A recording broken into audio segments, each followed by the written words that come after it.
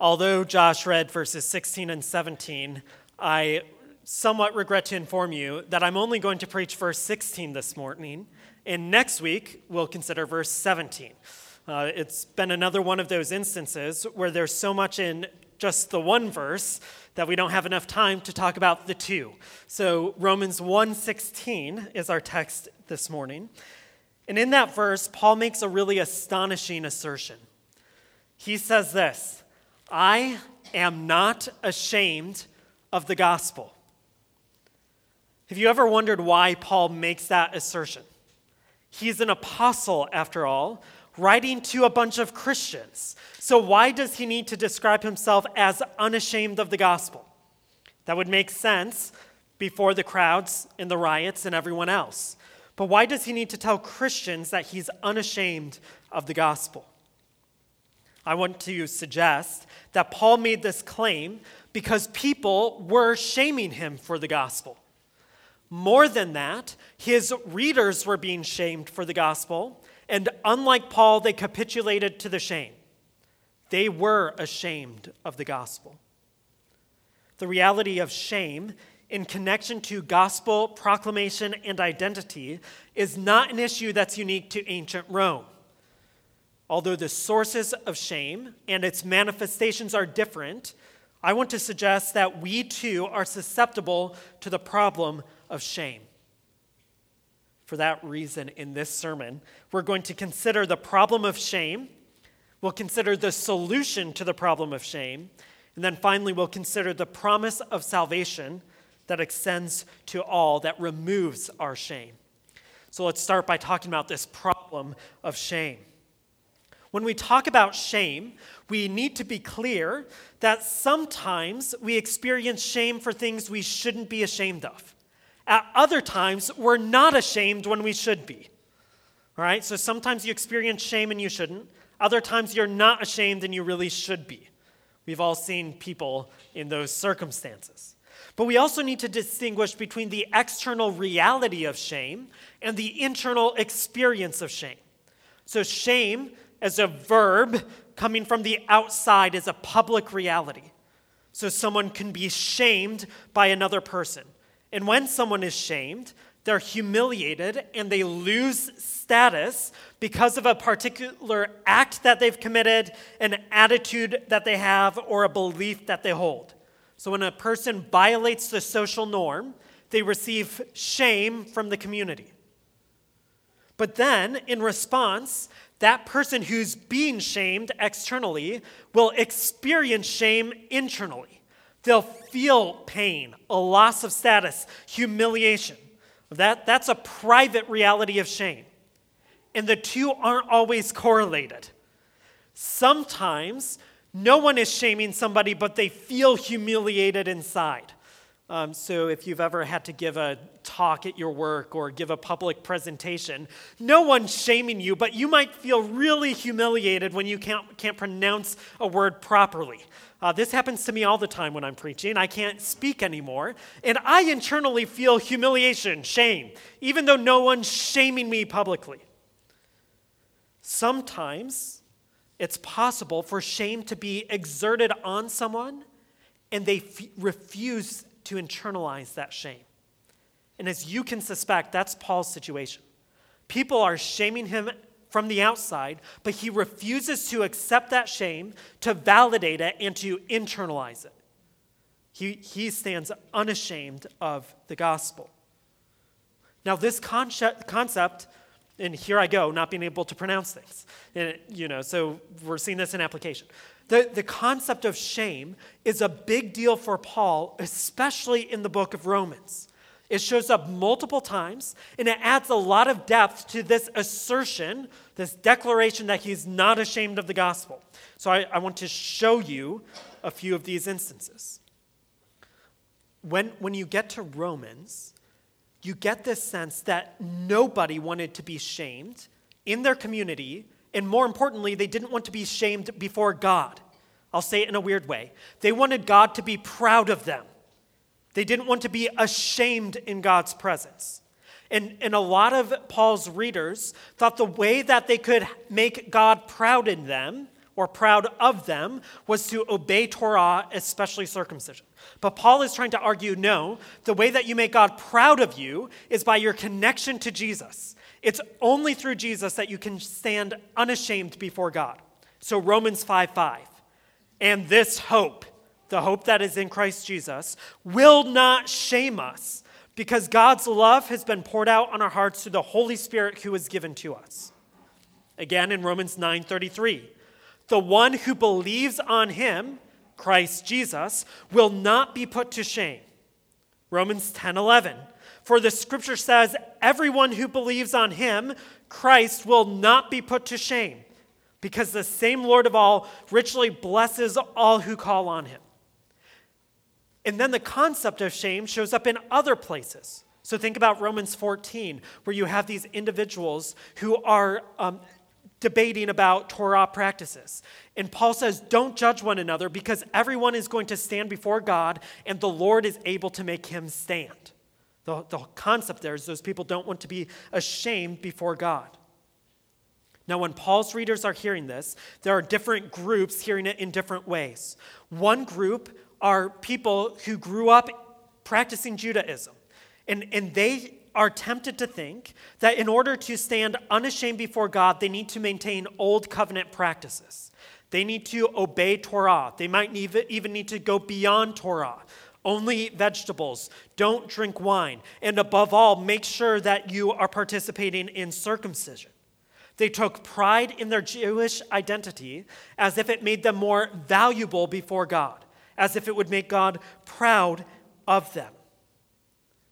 They were motivated in this way because all of their family members and friends who didn't believe in Jesus as the Messiah and maintained their current practice of Judaism would have shamed them for departing from it.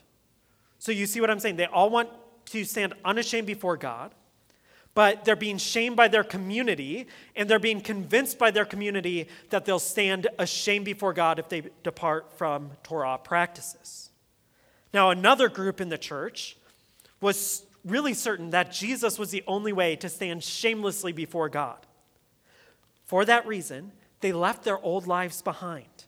Roman citizens who once worshipped other gods in idol temples and lived according to the sinful moral standards of Rome revoked their allegiance to these false gods and radically changed their morality. And that kind of change came with consequences. It came with lost income, respectability, broken friendships, and troubled family relationships, because their pagan social communities would have looked down on them for rejecting their old way of life. They would have publicly shamed them for their new beliefs and practices. So Paul wants to assure these people, you ought to be ashamed of your previous way of living, and you won't be shamed before God. So in Romans 6:21, he reminds them, what fruit was produced then from the things you are now ashamed of? The outcome of those things is death. So he wants them to understand you aren't going to be shamed by God. You ought to be ashamed of your sin, even if your fellow previous pagans are shaming you for your change of life. I want to suggest that modern Christians experience shame associated with their gospel beliefs and identities and practices in related, though distinct ways. Okay? So we experience shame too. In Paul's society, I'm going to list a few ways. In Paul's society, desiring the favor of the gods was normal. So Christians, however, were shamed because they rejected all of the gods that were out there in favor of just the one God. And they were further shamed because this one God was weak because he died. Well, it's different for us. In our day, Christians are just shamed for believing in God at all. It's ridiculous to believe in God. But in both cases, the simple identification of being a follower of Jesus elicits shame from the outside. So do you relate to that? Are you ever embarrassed or humiliated simply because you identify as a follower of Jesus? If so, you're not alone. I think every one of us has experienced that at some point or another. We either have experienced people externally shaming us, or we just have this inner sense of shame and embarrassment to identify as a Christian.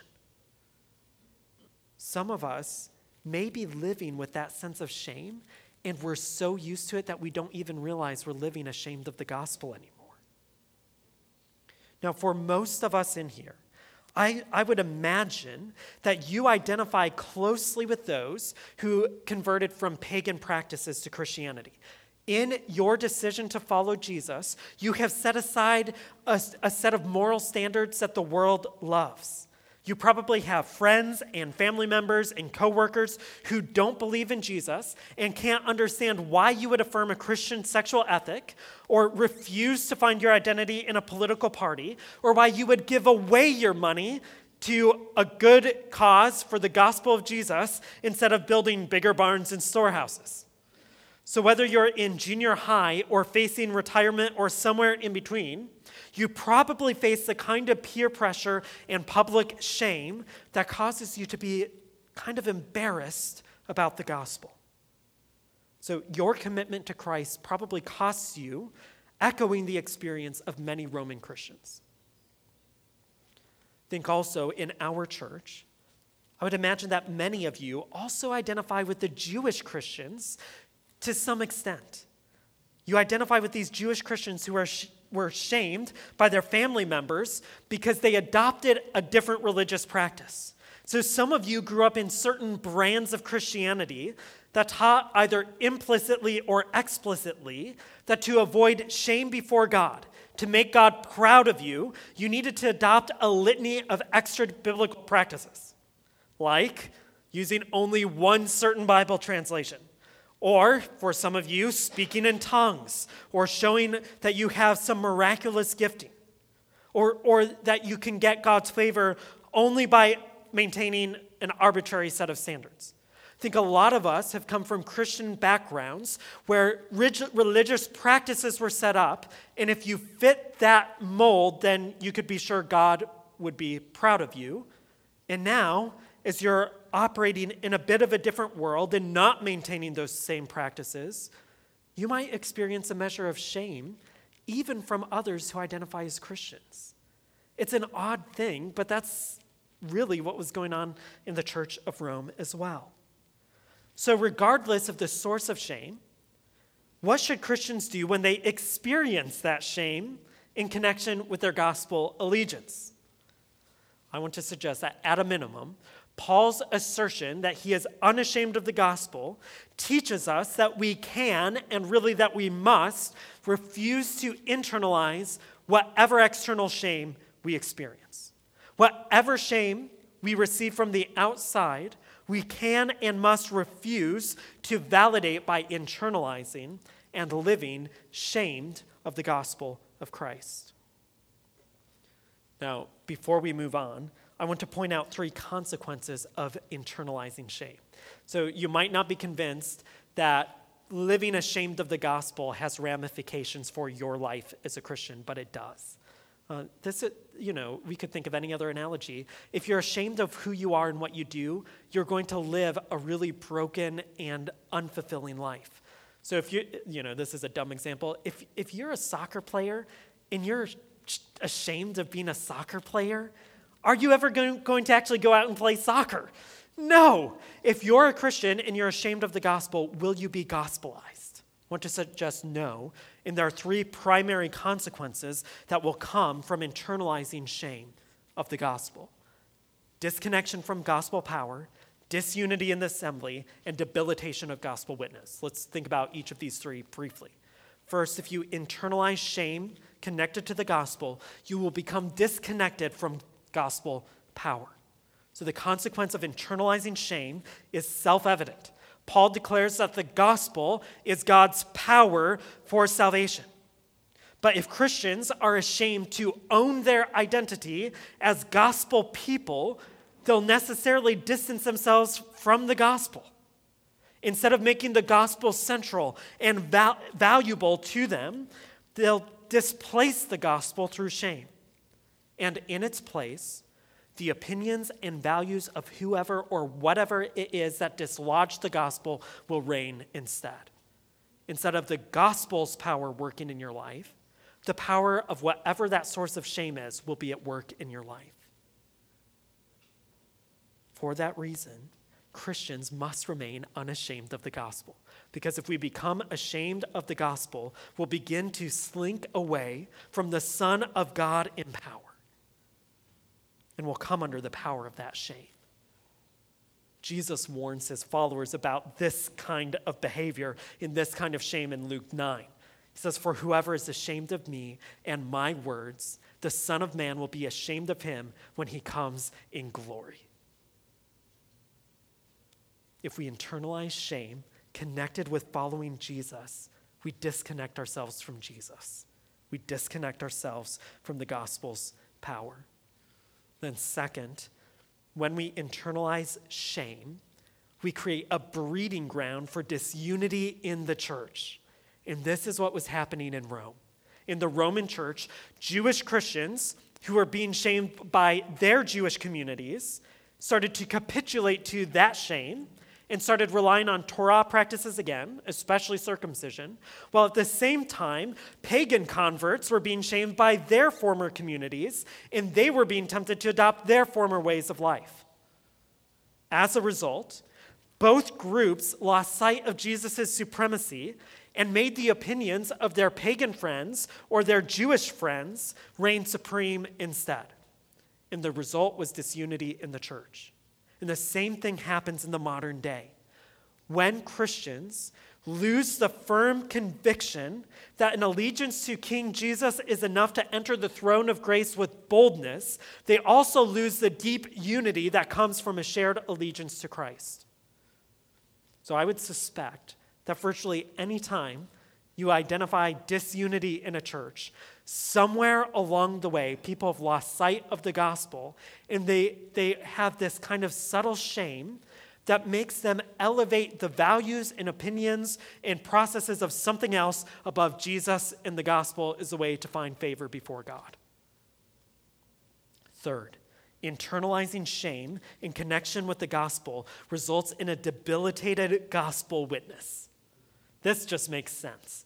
When Christians internalize shame about the gospel of Christ Jesus, they lose their ability to speak the gospel to others.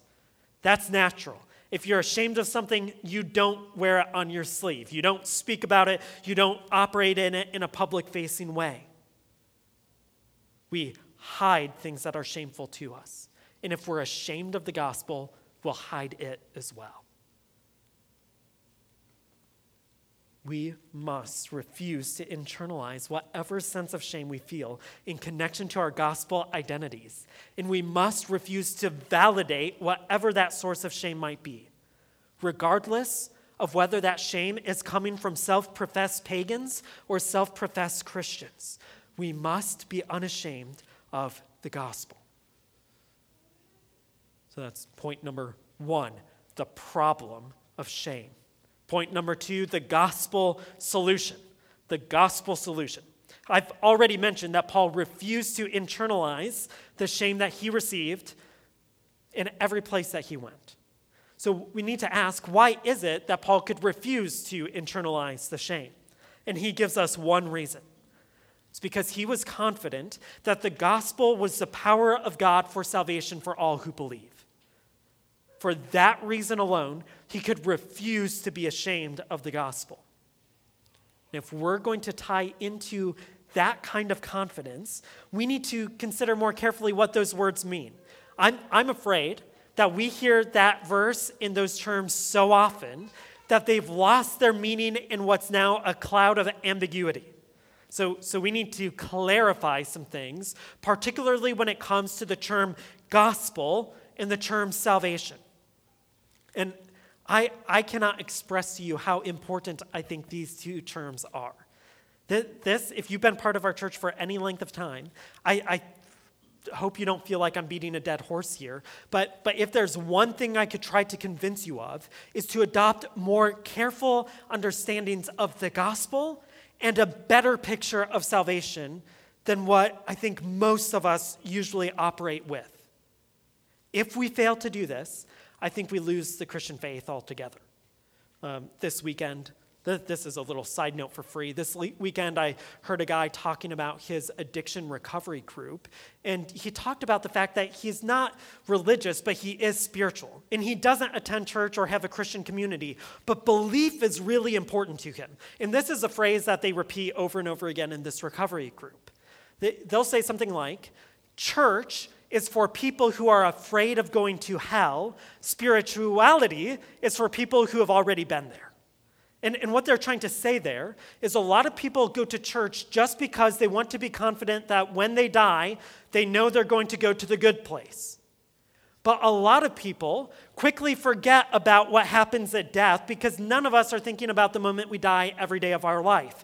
Instead, we're thinking about the hells that we create through our own sinful ways of living. And for people like that, a vague sense of spirituality can be really reassuring, especially when their experience of church preaches a gospel and a salvation that has nothing to do with this life. We need to recover a gospel and a salvation that's for all of life, not just for when we die. So I'm stressing these things over and over again because that's what Paul is doing in Romans. We heard from Mel and Rachel in the Bible class and how for both of them, a class in Romans is what really revitalized their faith. I hope the same will be true for us. So let's talk about that first term, gospel. You need to remember that Paul's gospel summary in verses 1 through 4 articulates the essence of the gospel. The gospel is the royal announcement that the resurrected Jesus is the Messianic King. Now, if you have trouble memorizing these things, I think this is worth writing down, putting it on a postcard, putting it in your phone, and memorizing so that if someone asks you, what is the gospel? You'll say, the gospel is the announcement that the resurrected Jesus is the Messianic King. That's what you see over and over again in the Gospels and Acts. This is what caused riots. This is what crucified Christ. His claim to be the Messianic King. Unlike every other anointed king, when Jesus died, he didn't stay dead. Instead, he rose from the dead and became the powerful Son of God, and his reign inaugurated an everlasting kingdom. And through that reign, he brings about salvation. He had the kind of reign with the kind of power that was life-giving, marked by the resurrection. And it was that kind of power that was needed to tear down all false gods, to make dry bones live, to free slaves from captivity, to return the displaced from exile, to establish God's kingdom on earth, to bring about a new creation, to conquer sin and death, to remove the Genesis curse, and to bring God's peace to all people, and to bring God's presence to earth forever. That's the kind of salvation that Jesus' kingship brings. And in that salvation that I've just articulated, you can see that it includes many realities. I used those descriptions to talk about Jesus' saving work because throughout the Old Testament, those are the images connected to the term salvation. For first century Jews, salvation was about redemption at the day of the Lord. It was about liberation from Rome. It was about the restoration of God's presence and his dwelling with humanity. So in short, I want to give you a definition of salvation that, again, I think is worth writing down and reflecting on and perhaps even memorizing. And I've tried to make it memorable for you by putting a ton of R's on that definition. So here's the definition of salvation. The biblical authors use the term salvation to communicate rescue from pagan oppressors, restoration of divine blessing and removal of divine judgment, and the renewal of the covenant relationship between God and humanity. That's what the biblical authors were talking about when they talked about salvation. This kind of salvation extends from all of life, from womb to tomb and beyond. We need this kind of definition of salvation because it's the way that Jesus and the apostles talked about salvation. When they talked about salvation, they talked about rescue from pagan oppression, restoration of beatitude-like blessing, and renewal of the covenant relationship between God and humanity. That kind of salvation, Paul is insisting, can come only through Christ Jesus, only through the proclamation of the gospel. There's no other way to secure that salvation.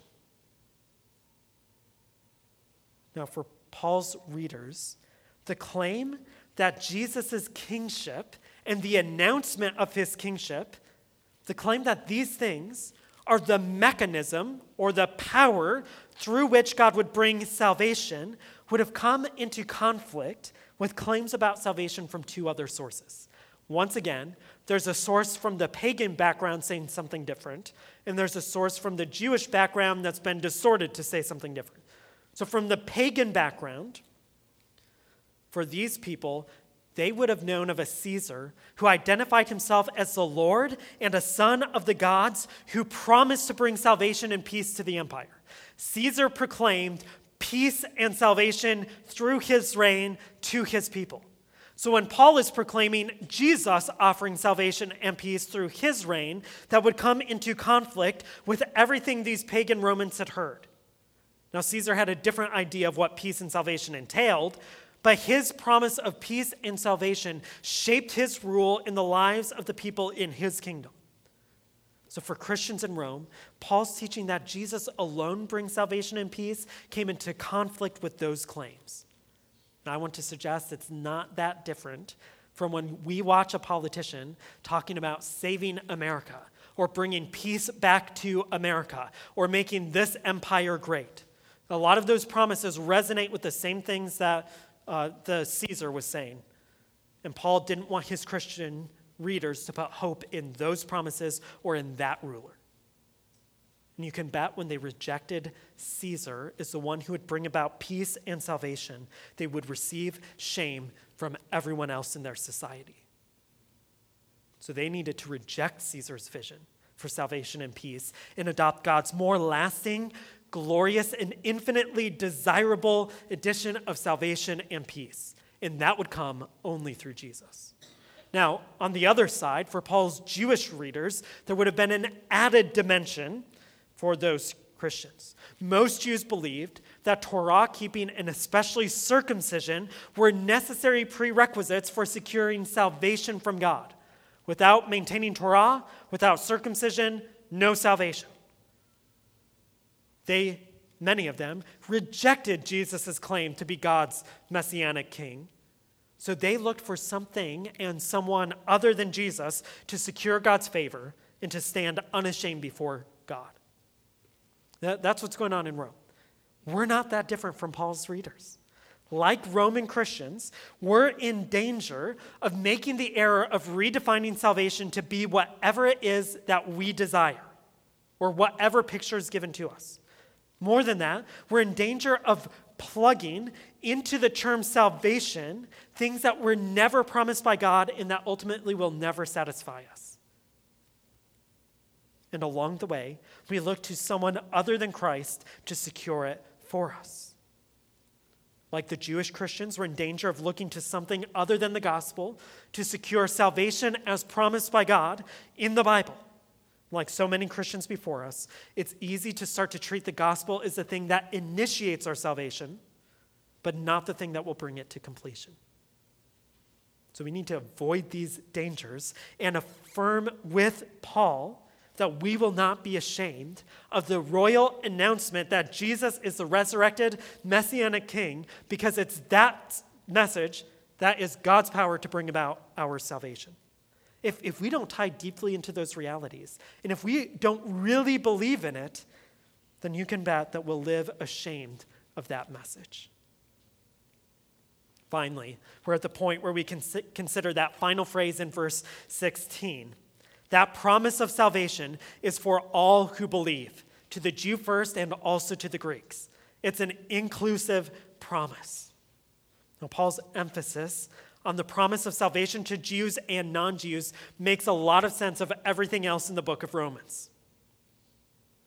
He's dealing with this natural division. The promise of salvation is available to all. No one is left out. If you look back on verse 14, he lists virtually every social category possible and says that the gospel is for them. The same is true for us. The gospel is for all people. There's only one qualifier that's given, and it's this.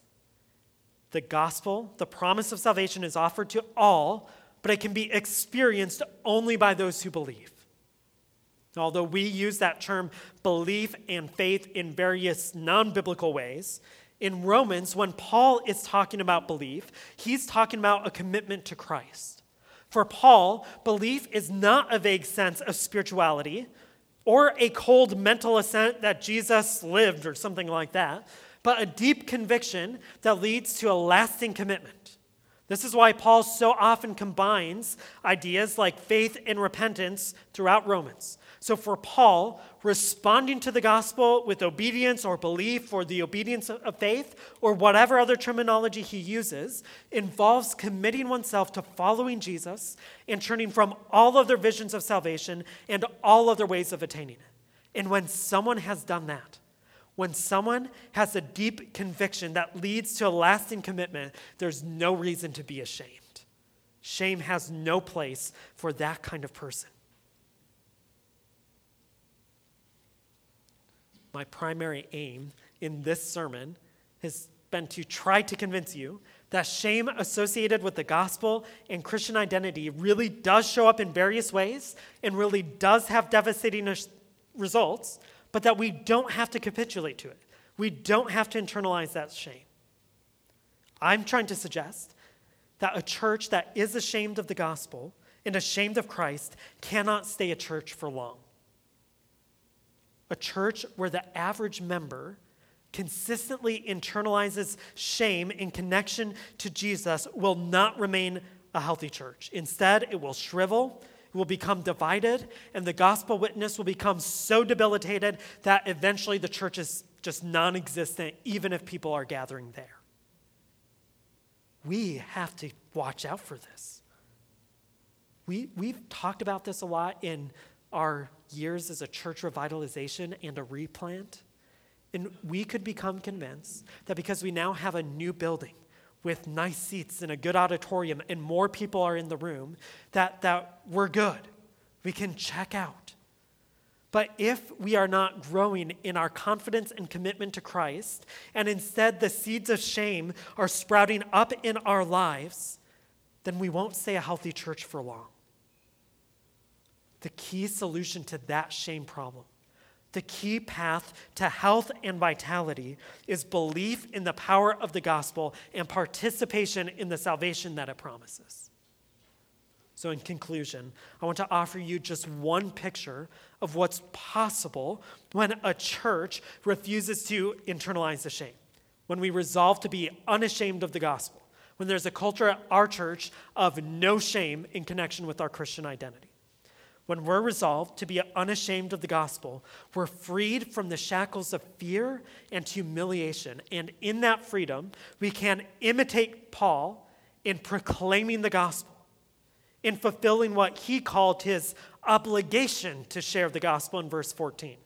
So when we refuse to become ashamed of the gospel, we can adopt a posture of pride and confidence and joy in Jesus, in the gospel. And in that joy, we can share it. We can boast in the gospel. We can proclaim it to other people. Now, sometimes when we hear this idea of being obligated to share the gospel, we get thrown off because the term obligation has a lot of negative connotations.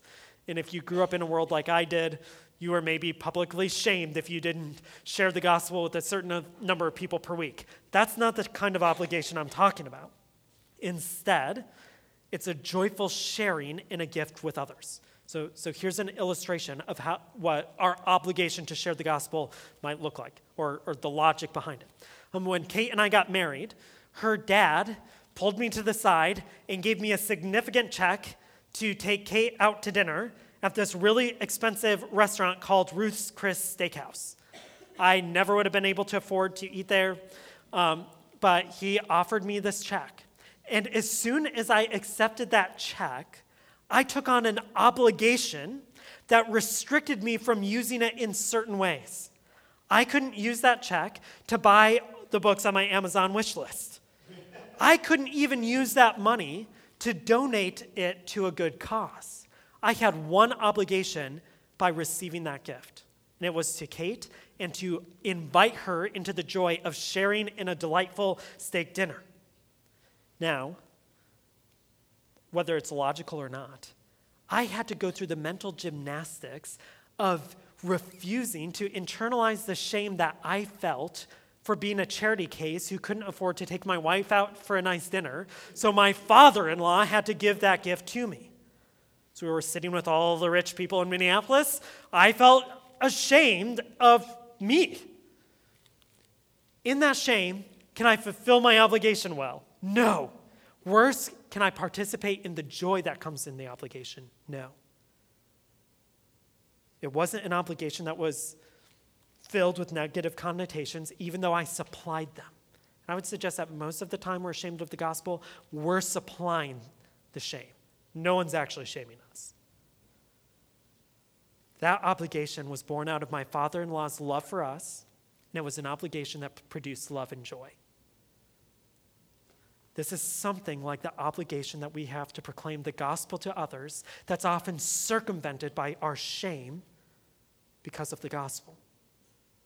It does cause us some uncomfortability. It requires us to resist the sense of shame, but in that resistance, it allows us to bring other people into our enjoyment of every good thing that is in Christ Jesus. So let's commit to setting aside that shame. Let's commit to being people who are boasting in Christ, or in our language, proud of Jesus, and who are confident that God is proud of us because of Jesus. Let's resist the shame, let's refuse to internalize it, and let's strive to proclaim the gospel and to invite others into the shameless joy that we have in Christ. Now, you might have thought I was about to pray, but I'm going to give you one significant way that I think you can do this. The first step that you might need to take is by showing up to our prayer gathering on Saturday. In that prayer gathering, we're going to consider sections of a sermon by this guy, Charles Spurgeon, called Travailing for Souls. And we're going to think about the confidence that we can have in the gospel and the obligation we have to proclaim it to others. So if you want to prepare for that, keep reading Romans, search Travailing for Souls Spurgeon, and you can read that whole sermon for free. And let's commit together to resist the shame and to share the message about Jesus with anyone we come into contact to. Let's pray that God would allow us to do this together. Father, we thank you that you've taken away all of our shame. You've given us an opportunity to boast in Christ. So would you remove that shame from us, and would you give us a confident hope in Jesus, knowing that he will cause us to stand wherever we are, knowing that he has brought us into your glory, knowing that we will never be put to shame before you. Aid us in this, we pray. In Jesus' name, amen.